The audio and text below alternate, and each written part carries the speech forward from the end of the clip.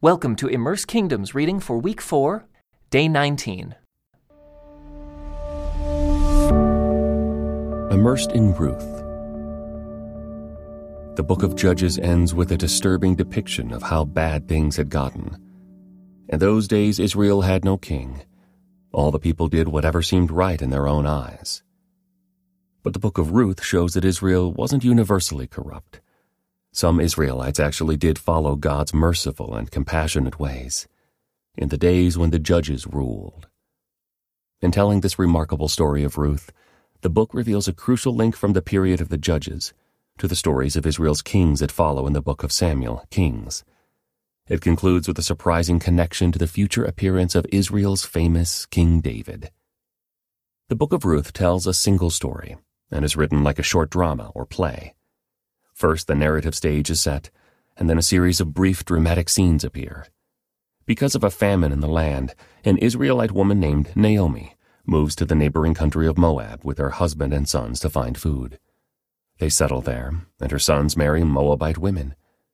The story's conflict arises through the multiple tragedies that Naomi endures and her subsequent struggle to survive. As the story unfolds, Naomi decides to return home to Israel. "I went away full," she sadly tells her friends, "but the Lord has brought me home empty." Naomi, now joined by her Moabite daughter-in-law Ruth, faces the considerable hardship of being a single woman with no male heir in an ancient patriarchal culture.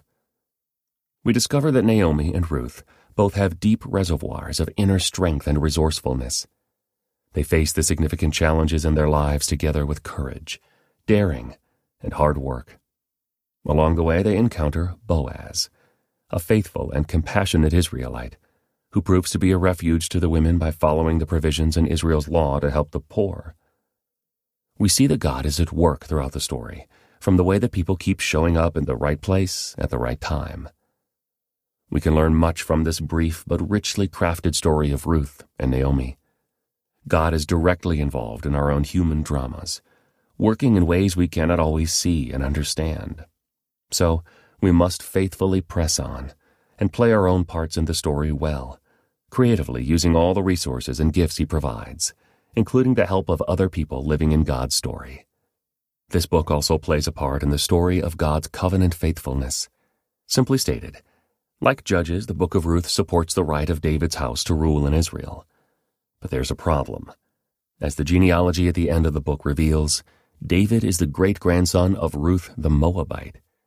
Because the Moabites refused to provide the Israelites with food and water when they escaped from Egypt, a declaration was made in the law of Moses that none of their descendants should be accepted into the Israelite community for 10 generations. David was a 4th-generation descendant of a Moabite, so how could he legitimately be Israel's king? The book of Ruth shows that David's Moabite ancestor was a woman of true faith in the God of Israel. Beyond this, she did provide a desperate Israelite, Naomi, with the help she needed, and in this way Ruth effectively redressed the wrongs of her ancestors. At the end of the book, the women of Bethlehem accept Ruth and pray that she will be another great ancestor for the community, like Rachel and Leah, from whom all the nation of Israel descended. Those prayers are answered when she becomes a mother in the royal line of David. Significantly, the genealogy at the end of the book lists 10 generations leading up to King David, showing the old prohibition regarding the Moabites to be overcome and the wider purposes of God to bring blessing to all the nations of earth.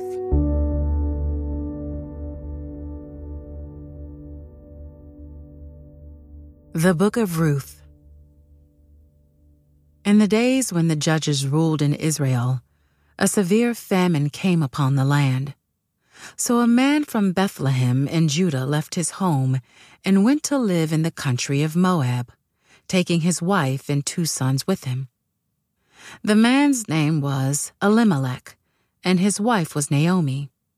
Their 2 sons were Mahlon and Kilion. They were Ephrathites from Bethlehem in the land of Judah, and when they reached Moab, they settled there. Then Elimelech died, and Naomi was left with her 2 sons. The 2 sons married Moabite women. One married a woman named Orpah, and the other a woman named Ruth. But about 10 years later, both Mahlon and Chilion died. This left Naomi alone, without her 2 sons or her husband. Then Naomi heard in Moab that the Lord had blessed his people in Judah by giving them good crops again.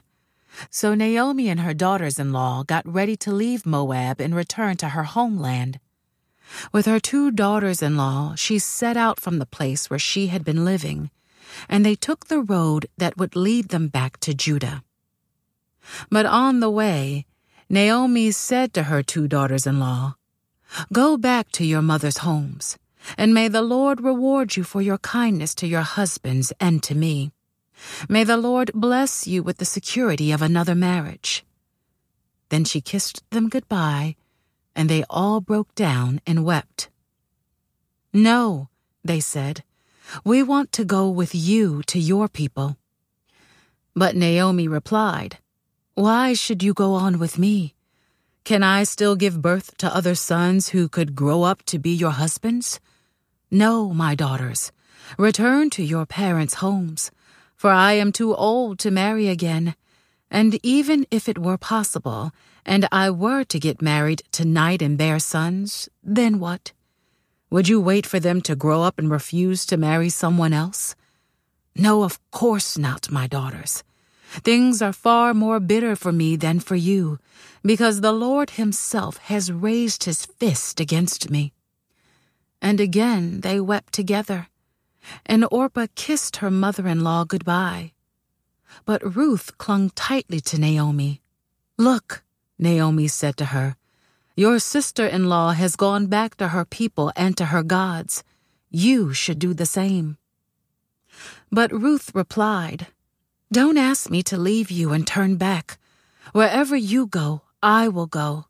Wherever you live, I will live. Your people will be my people, and your God will be my God. Wherever you die, I will die, and there I will be buried.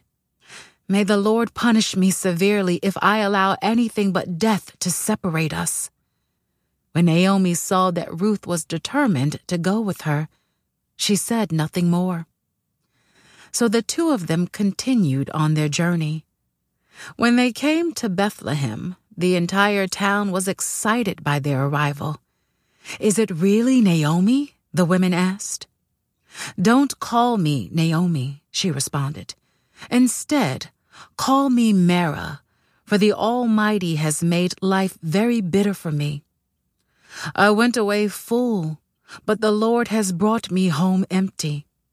Why call me Naomi when the Lord has caused me to suffer, and the Almighty has sent such tragedy upon me?" So Naomi returned from Moab, accompanied by her daughter-in-law Ruth, the young Moabite woman. They arrived in Bethlehem in late spring, at the beginning of the barley harvest. This concludes today's Immerse reading experience. Thank you for joining us.